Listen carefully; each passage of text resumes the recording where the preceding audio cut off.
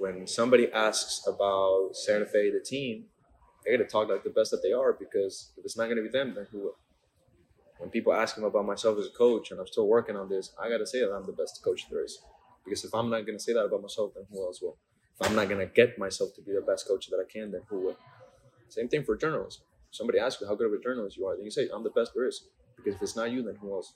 Because at the end of the day, somebody's always going to find a flaw. Somebody's always going to find somebody to knock what you're capable of. Somebody's always going to knock your ability, and you're not going to be able to change that. All you can do is just go ahead and do it. What are you going to do about it? You just got to keep putting your best foot forward. You just got to keep putting yourself out there, because if there's anything that I can say about who I am as a coach or as a person, is I come from a third world country. I'm an immigrant.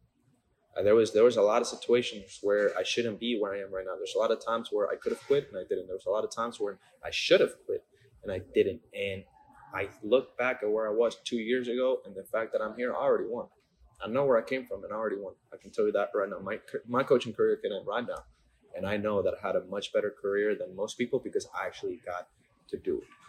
So I always think about, you have an opportunity, so believe in yourself. Believe that opportunity can take you anywhere. If it doesn't, then you at least you try it.